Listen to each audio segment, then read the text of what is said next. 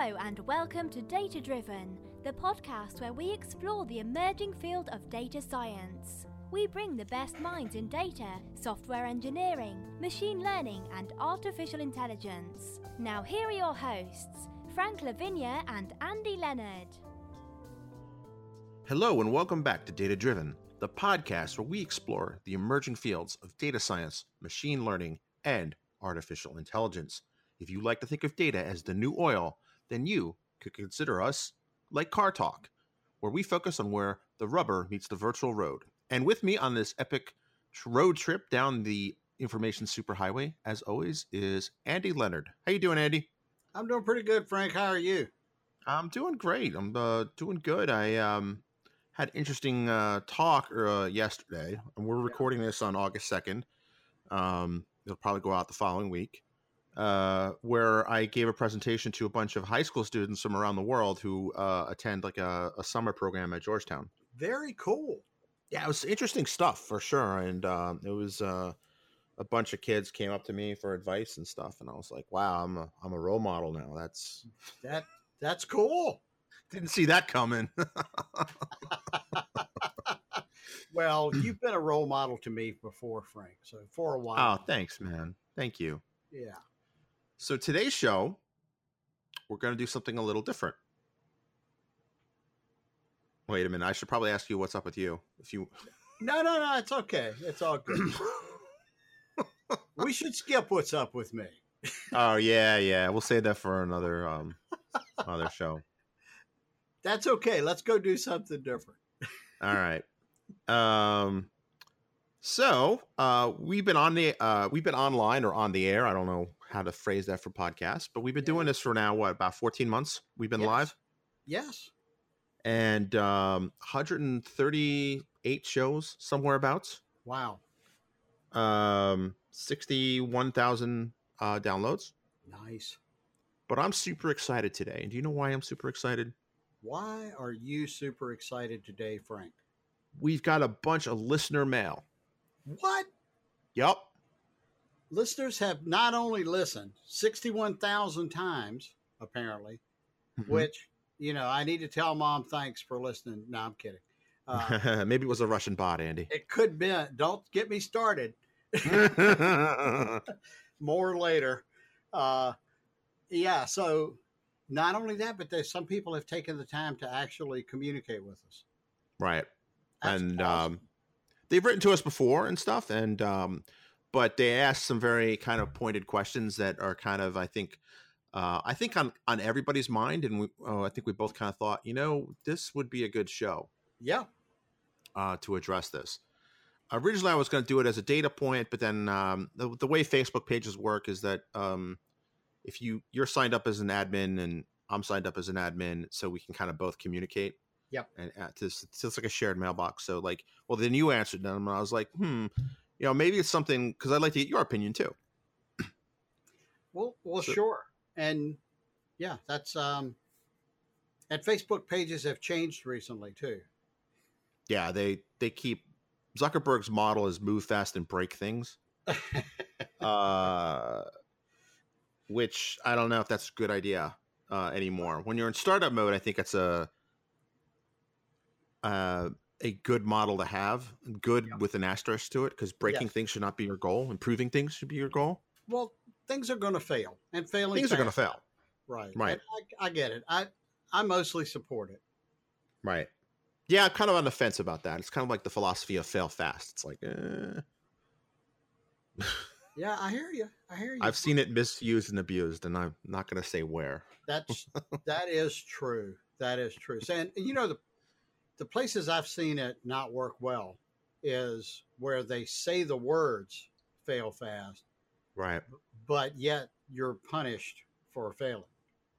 Yeah, which is kind of defeats the purpose. It's just kind of like somebody saw something or read a book and was like, oh, let's do this, and then didn't explain it to their underlings, who then just had a field day with it.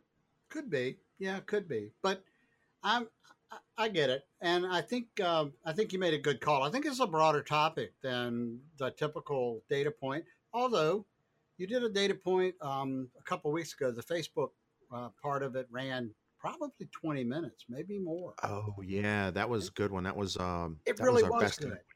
Yeah. Yeah, that was a fantastic data point. So I don't know. I think this is going to go longer than that, though. It probably will. And I Yeah. think the other thing I did why I went 20 minutes is because if I see people are on the live stream, I'll just kind of do an impromptu Q&A if they're interested. Yeah, And that's actually where our first question came from. cool. A gentleman named Avinash. And I believe he's based in India based on, he said, hey, I know it's late. And it was, yeah, but he said it's morning here. So based on that alone, I'm assuming that he's in India. Also, his Facebook avatar has the Indian flag colors. Well, both good clues. Both good clues. Could be wrong, but in data science, you don't have to be right. You just have to be mostly right. And I think that deserves one of those. All right. So great. here's his question. Here's Avinash's question. Avinash's question. There's more to it, and his prose is actually pretty good, but I don't want to. I think basically his question is pointing out that Microsoft has two. Hold on, let me restart that. So his question basically boils down to Microsoft has two kind of certification tracks, right? Right. There's the traditional MCP ones, and now the new edX classes. Right, the professional program, Microsoft. The professional program, right. Right. And he asked a bunch of questions on Quora and stuff like that. And it's really,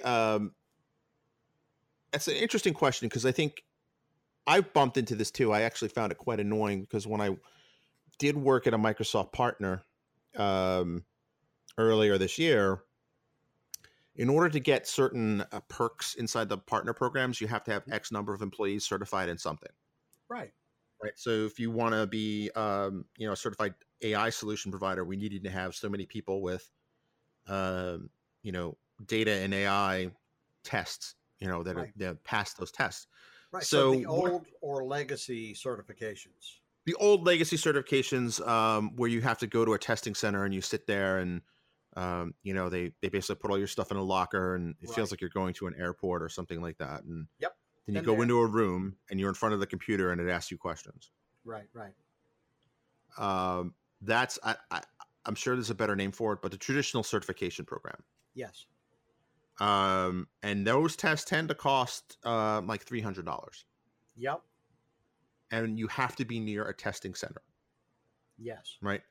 The other ones, kind of the new wave, the MOOC style, but massively online open courseware type program is typically are free to take the class, but you have to pay for a certification.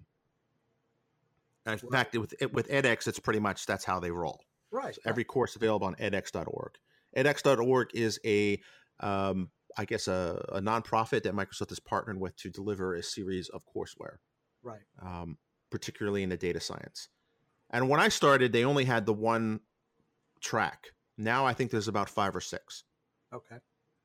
There's obviously the data scientist one, which is how this whole movie got started. Then there's the big data engineering one, which you and I did together. Yep. Then there's the AI engineer one that I am 90% done with, but because of some big projects Andy and I have cooking, I wasn't able to meet the deadline. Although I did have a valiant 11th hour try, but did not work out. But I'm not discouraged. Sorry, what? That's okay. I was just going to interrupt there and say this should be an indication to our listeners. So Frank does most of the work. And when I say most, I mean like 99% of the work. I show up and look pretty, which if you've ever seen me. So anyway. You woke up that way, right? Is that I don't do that well. But I do. Frank does most of the work. I'm not making that part up. He's engaged doing this and he's doing all of the work. So, Frank should get most of the credit. Well, thank you.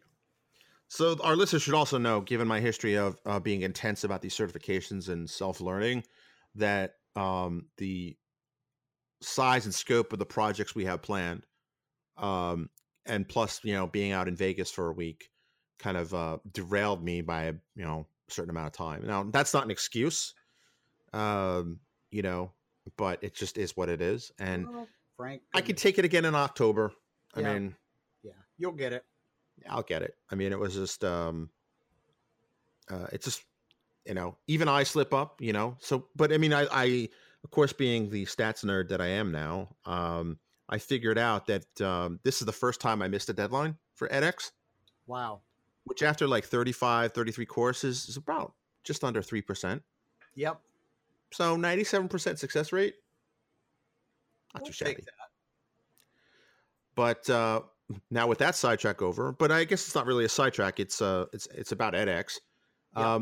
So basically, his question is, which should I pursue? And I'll just kind of spit out my opinion and thoughts on this. The advantage to the traditional program is that people know it. Right. It's something that people understand, and they know kind of how that works.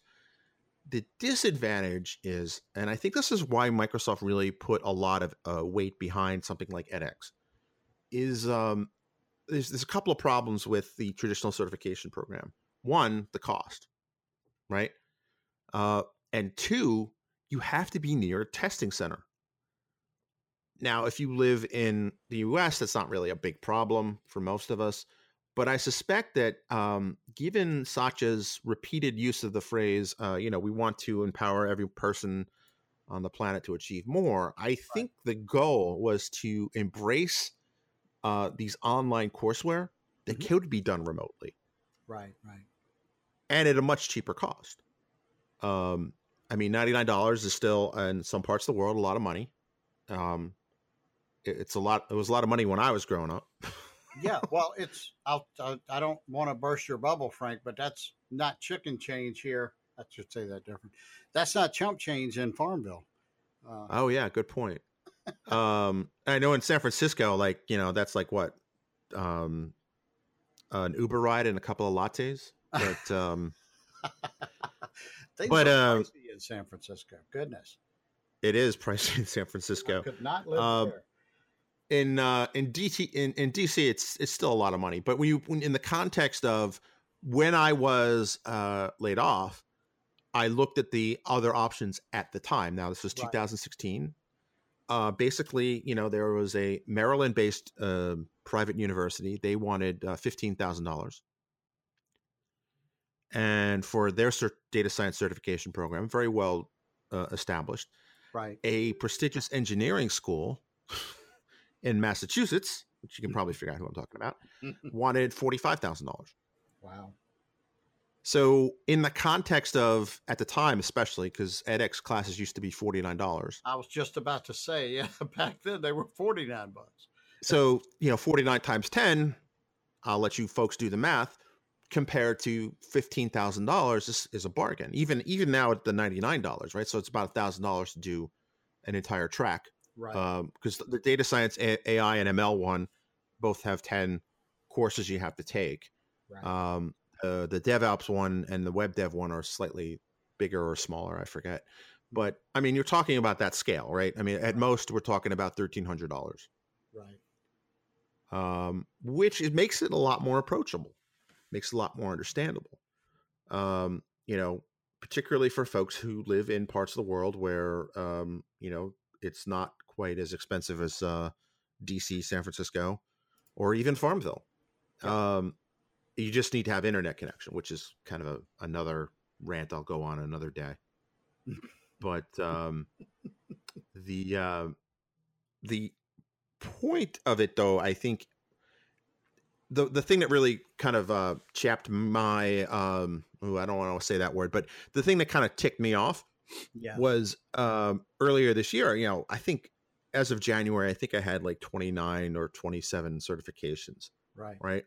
But in order for my previous employer to get credit to be an AI partner, which they did get, I had to go to a testing center and do it, despite the fact I had 27 certifications that were related and all relevant. Yeah. No, I totally get that because I'm in the same boat. I own and operate Enterprise Data and Analytics. We are a Microsoft partner, and we're trying to climb up the food chain, both in the data sphere and also in data science. And we're facing the same thing. And I have a certification now, a Microsoft Professional Program certification in big data. You do too. You and I did the Mhm. capstone together back in April, Yep. which I thoroughly enjoyed. And it doesn't count. It doesn't make the list of things that count towards me or enterprise data and analytics becoming a gold partner at Microsoft, and that has implications. I mean, it just does. It defines a lot of the relationship, um, mostly on Microsoft side of the house. What people in Microsoft sales can, how they can interact with me. It just there's a pecking order, Right. and I'm at the bottom of that list almost. I'm not quite at the bottom. But yeah, you know what I'm saying. I mean, there's gold and there's silver. I'm not at the 10 level, but I'm not a precious metal by any stretch. Of And course, as the Microsoft employee here, I have to point out that Andy's comments not reflect those of my employer, as well as we do cherish each and every one of our partners. How was that? well, there's not. So I should clarify. There's benefits to being a Microsoft partner. Don't get me wrong, Oh yeah, and it's something that I want for the company. I mean, there's benefits I think all around, especially for a small boutique like Enterprise Data and Analytics. That's one of the reasons why, I want everything that I do uh, that I think should result in counting towards that to count towards it. If that sentence makes sense, it's the same sort of thing. The company you were working with before, Frank, before you were with Microsoft, they are also a smaller right. boutique type consulting firm, and they were trying to do the same thing that I'm trying to do, probably for the same reasons. And and I totally get it. Oh, Um, definitely for the same reasons, and I'm not mad at them. I just yeah, always thought it was kind of I'm not mad at them. I'm yeah. I'm not upset with Microsoft about it. The deal is, they it's their program. They make the rules. They've got every right to do that. I totally respect it. I promise, I'm not complaining. I'm just looking at it kind of like this, and I think this is similar to what you said earlier. Um, I think Microsoft is striving, and I think Satya's behind this, is striving to make this very democratic, to make it so people all over the world who don't own a car, who Right. can't get in a car and drive to a testing center, and the testing center may be days away instead of, like, for me it's a couple of hours. Or just not in their country. Yeah, yeah. I mean, I mean that's entire. I mean, remember the world is the world, yes, yeah, oh and yes, having kind of a satellite uplink, which you could theoretically get anywhere, although there are costs associated with that. right. But I mean, I think this makes it accessible to a larger crowd. It definitely But does. I mean, so the education part of this, just making the knowledge democratic, that I think has been achieved through organizations like edX. edX isn't the only one. Frank, heck, YouTube. right, You can, Coursera is another one. yeah, you can get an education for free on YouTube. I mean, Right. there's a lot of colleges out there that are putting material online for free in these spaces, even in data science and the like. So as far as gaining the information, I think that goal has been achieved, and I applaud that. Um, but I do understand, because I've experienced it and you've experienced it, that I think, and I'll say it this way: I believe Microsoft is going to update the criteria for for their partner program. Yeah. Um, but think about this side of it. Suppose you've checked the boxes. What if you're one of those companies that's made it to a gold status, say in AI, and and Microsoft throws the door open and says, well, all you have to do is pass this 10-course thing that you can do remotely in 1 quarter. Right. That, if I'm holding if I'm kind of holding that, that access basically, that level of relationship with Microsoft at that point, I don't know that that'd make me happy. Yeah, I don't know how that. I see what you mean, but I think the purpose is, and so there's two questions. There's really two questions that Avinash asked. One was kind of like, why are there two certification paths, and the other was, which one should he do? Yeah, I think we kind of answered the first part of that question. we did. That's why there's two, right? One is kind of an established thing that's been going on since at least the 90s. Yep. And there's a whole industry around training for that. Yep. And then the other one is one that's been around for 2 years, basically. Right.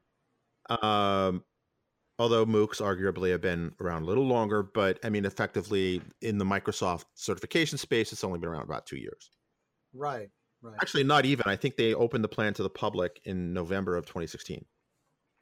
And I'm trying to remember. I want to say when I searched, and if you hear typing in the background, this is me typing.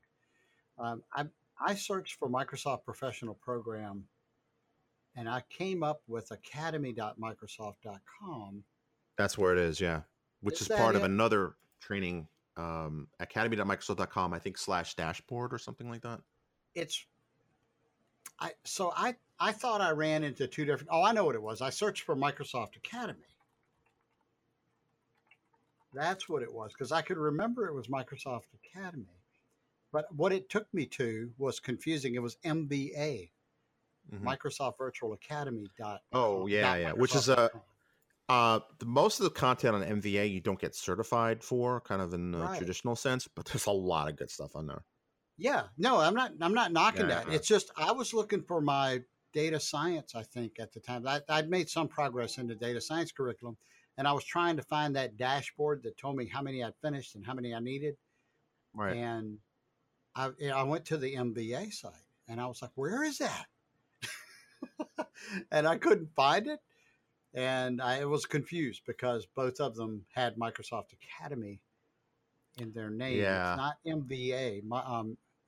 Mike Victor Alpha for you former military people.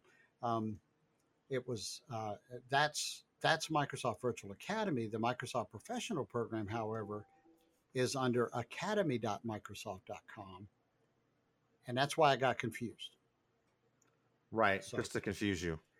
No, well, it wasn't just to confuse me, but it worked. I'm easily confused. But I'll say, getting back to Avinash's second question, which one should he choose? You and I both replied to him on this. Right. And my reply was along the lines of, what is it? What's the problem you're trying to solve? Are you just trying to learn the information? Or are you in this for some sort of, I don't know, some, like a notch on your resume or something like that? And really both are good for both of those. The truth is, I've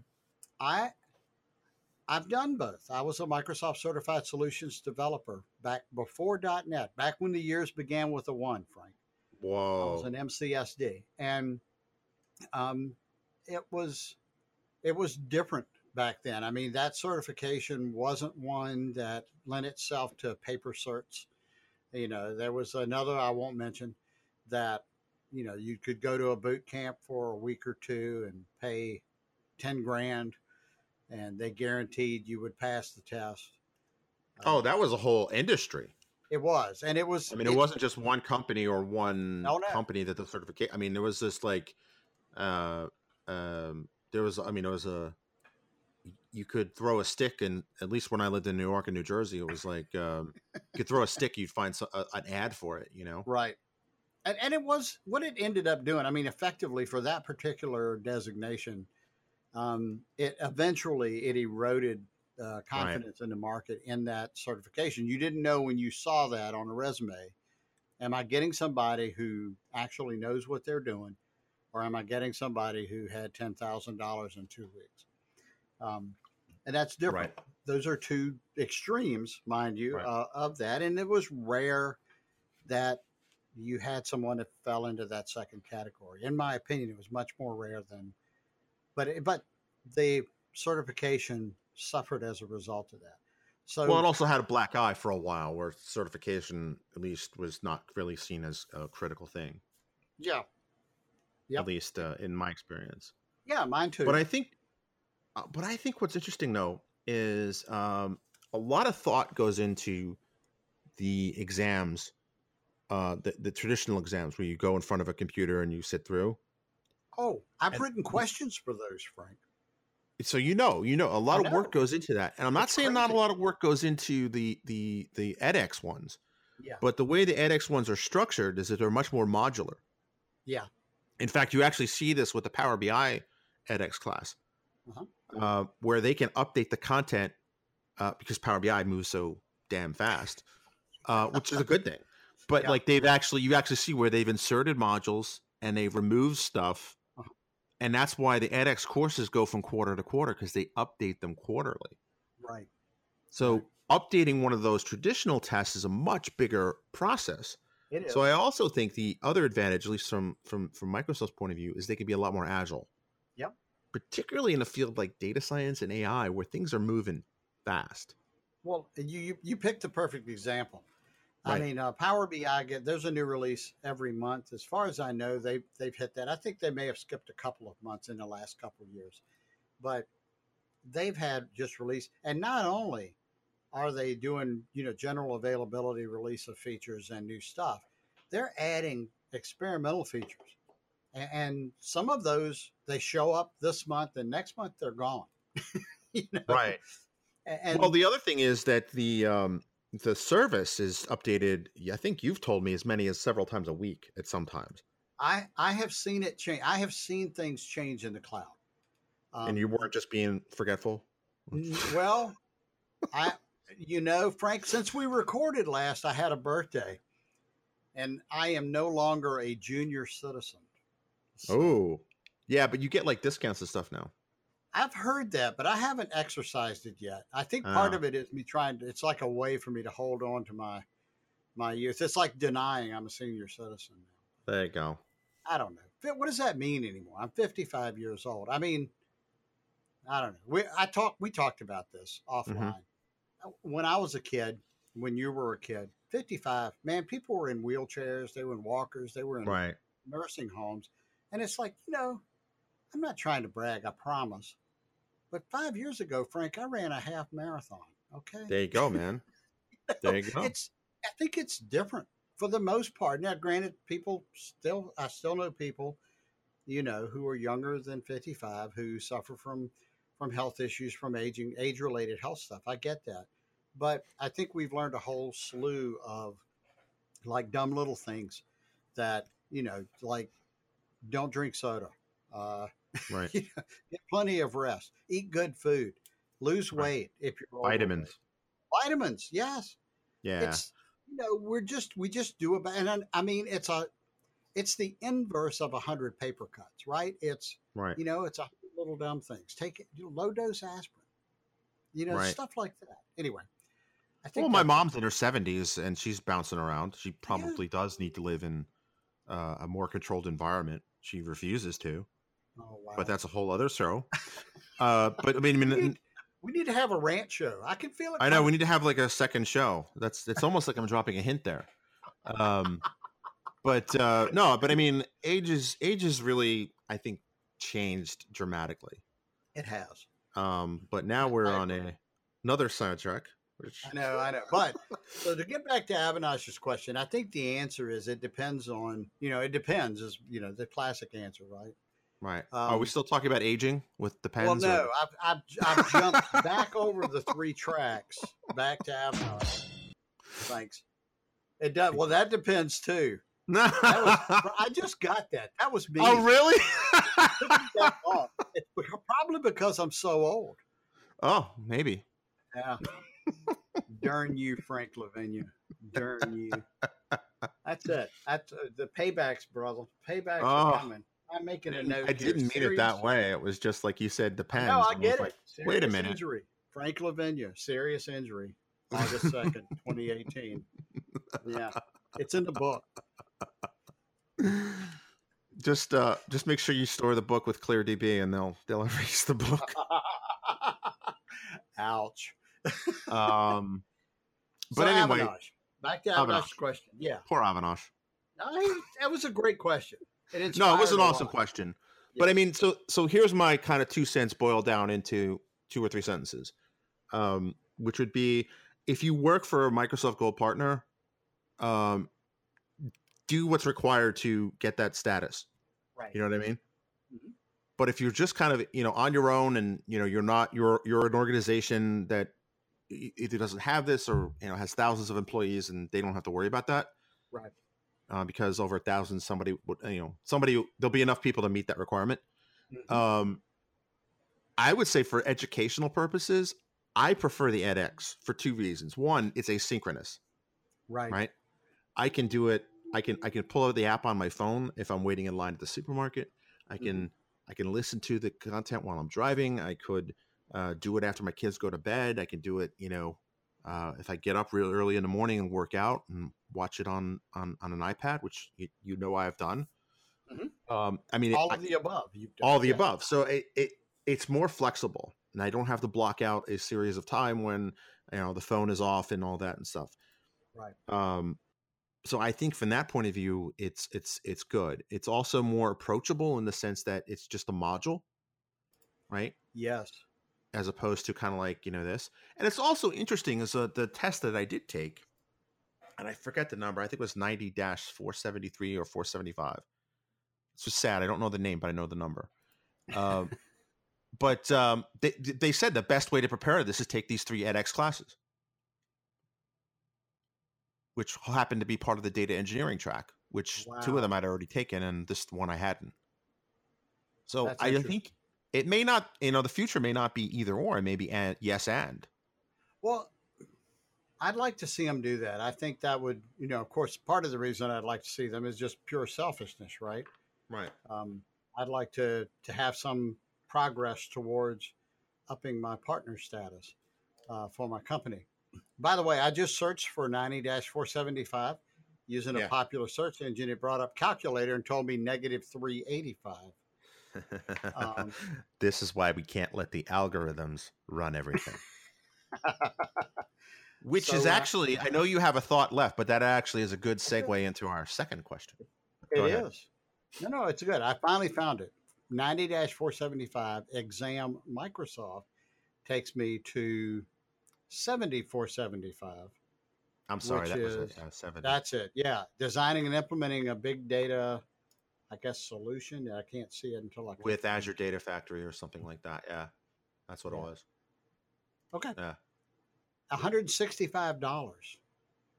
Which is actually lower than list price. I know. It's got an asterisk beside it. Yeah. Interesting. Very interesting. Okay. So our next question. Right. Our next question comes from Bob, who I believe lives in the UK. So that's why we didn't say his last name. Just a little GDPR humor for you. Sorry. Yes. No, just kidding. Basically, his question is that with all the AI testing that's going on, with all the and let me rephrase that. With all the AI implementations going on, how do you know when it's wrong? Like, what's the story with data quality? What's the story with testing it out to make sure it's accurate? And he points out that in traditional kind of old school systems like enterprise accounting, programmers would test it.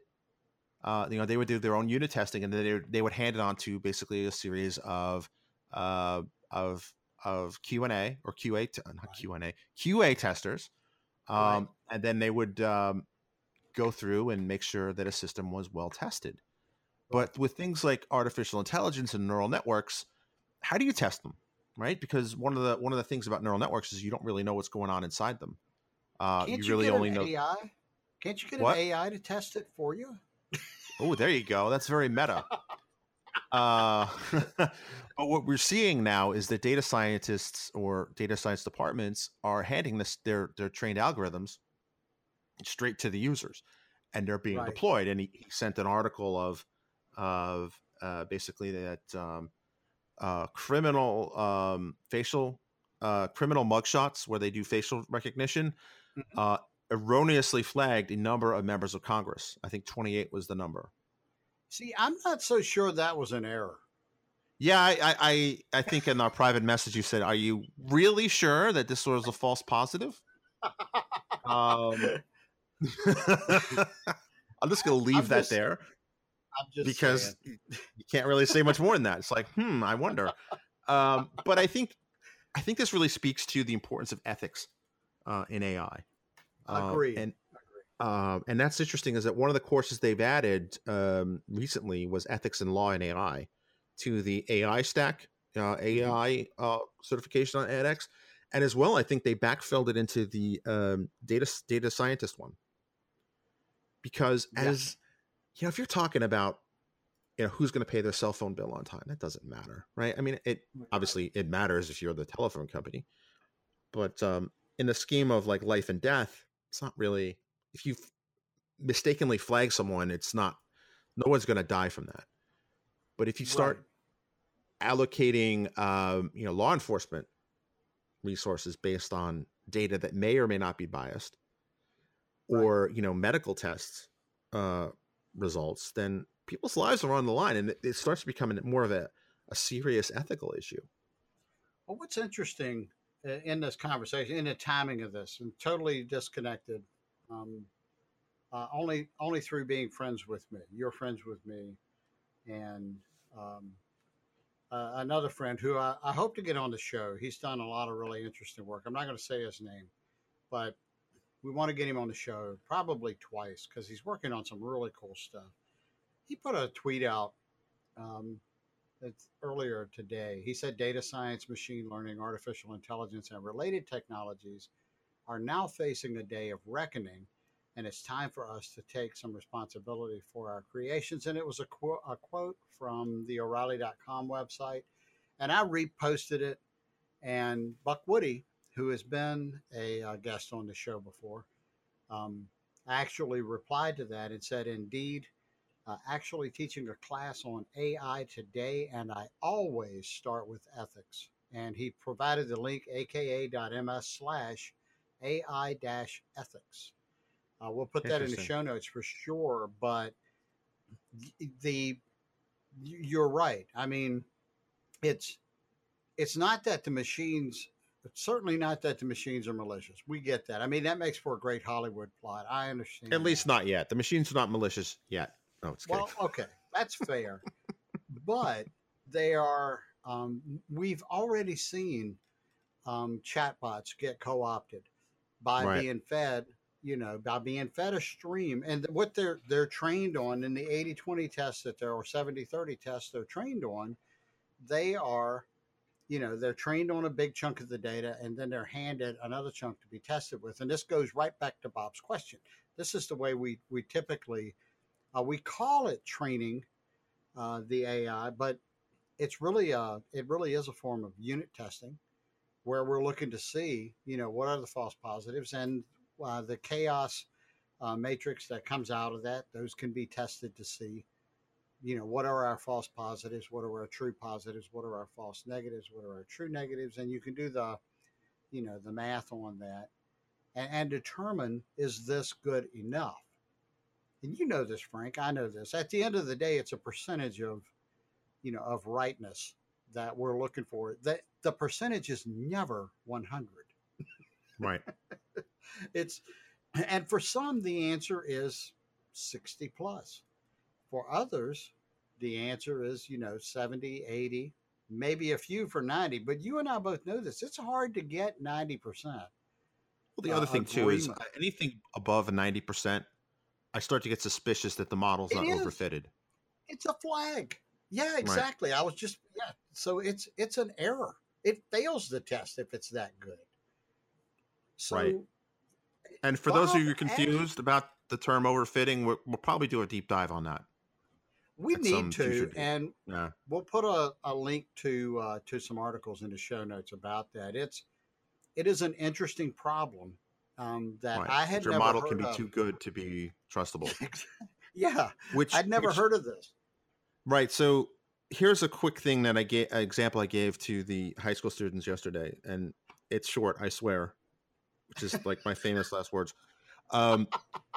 So if you create a model that's 100% accurate, one of two things have happened. You either created an overfitted model that won't really be good against real data in production, or you've created a model that takes into account all of the entropy in the universe, and you've discovered it first. At which point you should stop what you're doing and start a hedge fund and invite Andy and me for a spin on your yacht and or private jet. Because we, with this show, helped inspire you. There you go. And we're not asking for money. We're just asking for a joyride. That's it. So one of those two things has happened. One's more likely than the other, and I'll let our listeners figure out which that is. Occam's razor, brother. There you go. Yes. I always wondered, did Occam have a beard, or was he clean shaven? That is an excellent point. What was he doing with his razor? We don't want to know. Yeah, we'll. So, no, Bob asked a really good question, and my answer to that, I just saw it just a couple hours ago. Read through that, actually less than an hour ago. I was reading through it, and my thinking it was twofold. One, that's a really good question. Second, I don't know. I don't know the answer to this. I don't know. It's just like overfitting is a problem I didn't run into until I started fooling around with, with statistics and data science. I hadn't thought about data science in the context of testing. Now, I have thought about data engineering and testing. I've written about it. If you go to your favorite search engine and type in ETL instrumentation, I own that topic. Yeah. I mean, I'm like 5 of the first 10. Okay. And it's old, and I never finished the series. I actually wrote 6 articles. I only published 4. I need to finish that. I need to update it and finish it. But testing ETL or data engineering, that's not hard. Testing data science, it's like you're asking, are these statistics accurate? And while we all want the answer to that question to be yes, Bob's question is, how do you know? Right. You don't know what you don't know. Yeah. I would suspect, and I think there's going to be parallels drawn to the software industry. Software testing was not really a thing when it first came out. You built it. Did it work? Yes, it worked. The bugs fixing cycle. This is way before DevOps was a gleam in anyone's eye. True. And I really think that we're going to see this kind of evolve as time goes along, because I think there's such a rush to get to market. So I responded to him via email about something else he asked. Was basically, this is taken as seriously as IoT, as security is taken in IoT and consumer devices right now, right? Because it's just the rush to market. Right. And he wrote back with touche. So, yeah, which I think Bob's smart. Bob is a smart guy. Well, obviously he listened to us. So, well, there you go. But I mean, it's just one of those things where I think this is going to evolve, and I think there's the elephant in the room is the notion of bias in data, and I didn't really buy into this until I kind of thought about it. And I think that, and there's a couple problems with this, and this probably warrants its own deep dive too. I came to the conclusion that all data sets have bias in them. Oh, yeah. And the problem in part is due to the word bias, because you talk to a statistician, bias means something different to them than it does on the news, right? Bias, at least in colloquial use, is that the right word? In common use, implies some kind of malicious forethought. That's true, right? But I think bias in terms of, because I was speaking at a thing, and it was a bunch of statisticians there, and they're like, "Well, when you say bias, what do you mean? Do you mean statistical bias, or do you mean cultural bias or psychological bias?" Right. And I was like, well, somewhere in the middle. And the example I gave is, if I own a lemonade stand and I collected data on everyone who buys lemonade from me, from my neighborhood. Do I have an accurate picture of the neighborhood? Probably not. I only have a picture of people who bought lemonade from me, right? So I don't know who the diabetics are, right? I don't know who the people, I don't know. Can you be allergic to lemonade? I don't know the people. Let's pretend I put gluten in my lemonade. I don't have data on people I don't serve. Right. That's kind of a Captain Obvious statement, which in this example is not really a big deal. Right. But let's think about law enforcement. Law enforcement only has data on people who interact with law enforcement. Right. You know, and let's think, do we really want to live in a society where law enforcement collects data on everybody? The answer to that is no. No, we do not. But we may be, in fact, living in. Well, that's a whole other. That warrants another show. Yeah. So we're pretty good on the content front there, Andy. We are. We need to do more. We could do like a show a day for the rest of August. Yeah, seriously. Just on the stuff we brought up. But seriously, here's what I would say. No, sir. But here's what I'm thinking, Frank, about that. When you think about software testing, let's step back to those days. What you talked about, the evolution of software testing, reminded me briefly of a T-shirt Christy made for me. It's a saying of mine, and it says, "All software is tested, some intentionally." I think I've seen that shirt. Yeah. Yeah.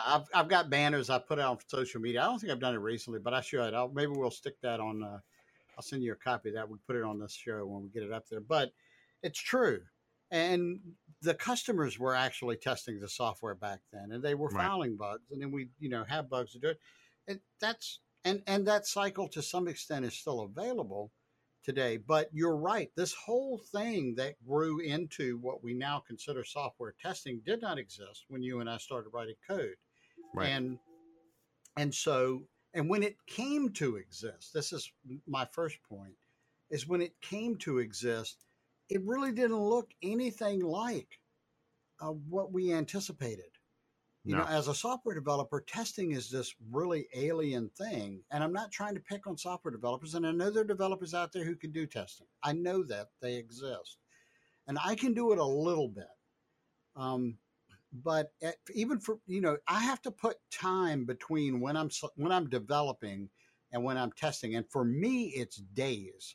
I have to not develop software for days and then test that software because it is a completely alien mindset to software development. Well, it's like running on gasoline versus diesel, right? It's just completely different parts of your brain.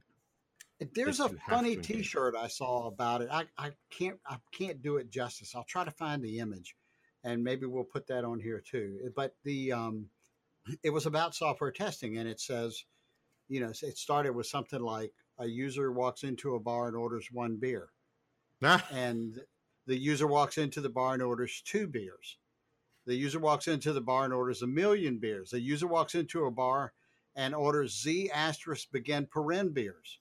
And it goes on like that. Null is one of the orders null beers, and it goes on and on. And it's funny is that that's it's a beautiful T-shirt, but that's how foreign it is. It's so far out of the box there is no box. So and that's kind of the point because it is. It has to be. But what is that now? Now what does that look like? So.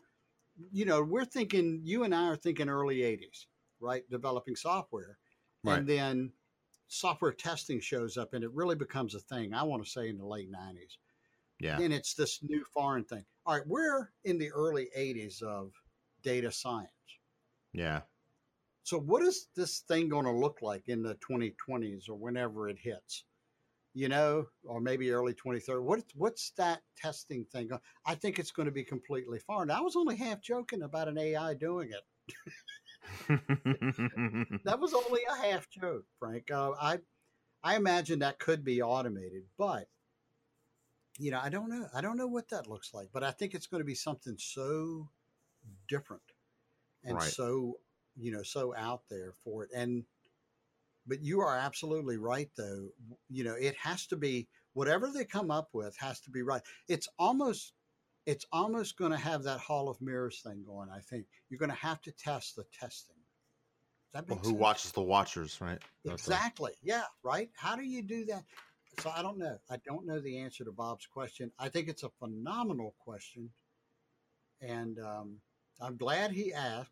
I wish I had an answer. I think it's a good one of the. It's one of those things I'll noodle on when I wake up in the middle of the night. I can tell Right, you that. right. No, it's a good question, and I think that as AI becomes, I think it probably wasn't a coincidence though that software testing became a thing in the '90s Yeah. when software became more and more of a consumer facing, kind of controls a lot more of our day to day life.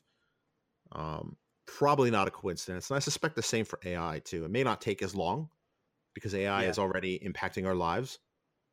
Uh-huh. So I don't know. I mean, it's somewhere that because I think most data scientist people are going to come from with their headspace in the stats world, where we're like, well, bias means X, Y, Z to me. Right. Of course, we tested it because of the 80-20, 70-30 split. Right. Right. But there's testing, and then there's testing. Yeah. And it's it's like, does any of that see part of the inherent stuff that you reminded me of? I was just talking about the T-shirt, the Z asterisk begin paren beers.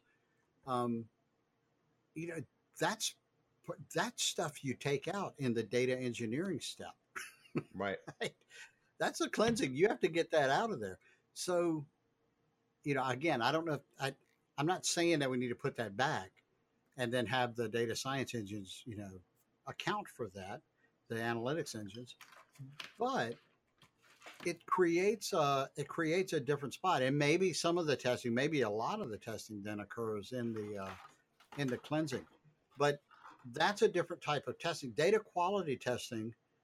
I've been preaching about data warehouse quality forever, Frank, because it's a surprisingly high number, the quality of the data warehouse, the data in the data warehouse. It's a surprisingly high number when that data is useless. I mean, for predictive analytics, it's north of 99%. You know, Wow.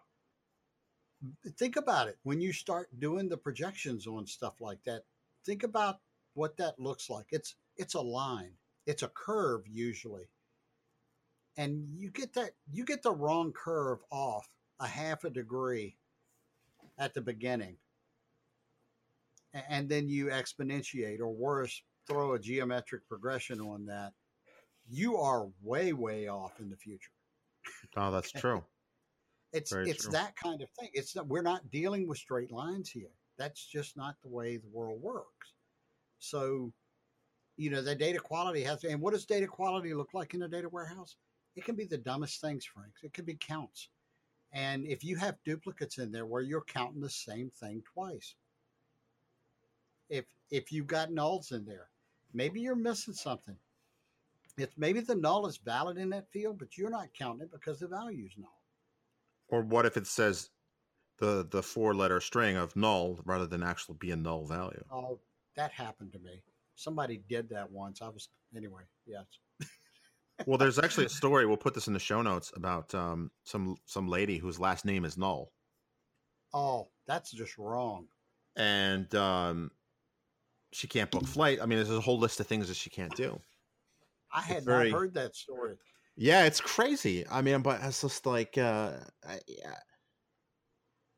think the bottom line to answer Bob's question is that we're still early in the game, and Yeah. like you said, we're in the early 80s. Will this go faster because we kind of done this before? I don't know. I don't know either. It'll be interesting to see. I'm glad Bob's thinking about it, because, like I said, he's obviously intelligent.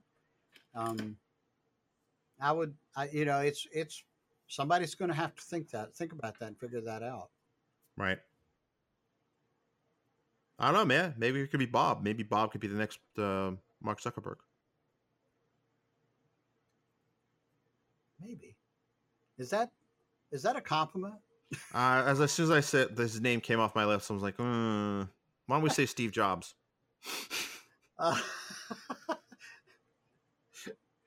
Although arguably maybe that's not, maybe I should just stop talking. Everybody has strengths and weaknesses. We could say it that way, I guess. There you go. There. We'll be fair. As So fair as we can be. Speaking of interesting people, Richard Branson, the founder of the Virgin Group, and known for kind of his big publicity stunts, has a new audiobook out that I've listened to on Audible. Now, does he read this book? No, it's not him, unfortunately, but it's another British guy. But I think if he read it, it would be very interesting because he's quite the character. I don't always kind of agree with what he says or does, but he is at least creative. I'll give him that. Yeah. And I wonder if he's involved in the data space. I know he's got like probably about half a dozen businesses. Yeah, big businesses too. Big businesses, but it's interesting how close to the edge of failing a lot of his businesses were at various points. Oh, wow. And like you can see, like, he's definitely a very adrenaline driven person, that's for sure. But he's pulled himself out of the fire almost every time. So it's like, wow. He's an interesting guy, that's for sure. Sounds interesting. So, there's books out there like, books about people, biographies, autobiographies, books kind of about like Richard Branson telling the story of his businesses. There's classics and all of that by Audible. I actually saw a commercial for Audible on television.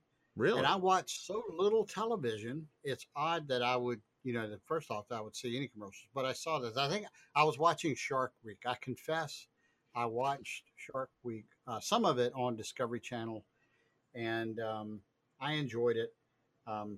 I'll say I enjoyed some of it. It wasn't the best Shark Week I've ever seen, but I believe it was a commercial on Shark Week for Audible, and I had not seen one on television before. But Audible is a sponsor of our podcast here of Data Driven. And Frank, do you remember the URL that our listeners can go to that they can score a free book, a free Audible download, and listen to an audiobook rather than having to, carry a book or a reader around with them? They can actually listen to somebody read a book. Yes, so that would be thedatadrivenbook.com, where they'll hook our listeners up. Mm-hmm. Yeah. And they get I think it's a free 30-day starter subscription, and they get a free book with that. And it's great. I'm signed up. We do this. I forget what we pay each month, but we're not the low level because my older son started listening to a bunch of books, and he's really gotten into that the past 6 months or so. Stevie Ray, he likes the Joe Ledger series of books, which is kind of like, I don't know how to describe Joe Ledger. I read one of the books on my Kindle and enjoyed it. And I'm trying to remember the author's name. Now I got to look it up. You're going to hear. So while you're looking it up, I will point out that if you do say sign up as an Audible subscriber, then we get a commission, so that helps support the show and enrich your mind. Because there's there's books on topics all over the place. There's even a data science book or two in audiobook format. There is one of the books that got us in. By the way, Jonathan Mayberry is the name of the author of the Joe Ledger series. And if these don't become like a movie or a TV or something, I don't know what will. But great series of books, very interesting, very kind of like techno military, if you will. Interesting. Yep.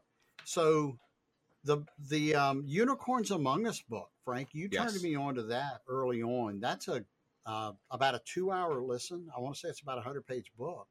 Yeah. I listened to it, and it was really good. Actually, that's one I listened to and was so inspired by it. I wanted to be able to search, so I bought the Kindle version.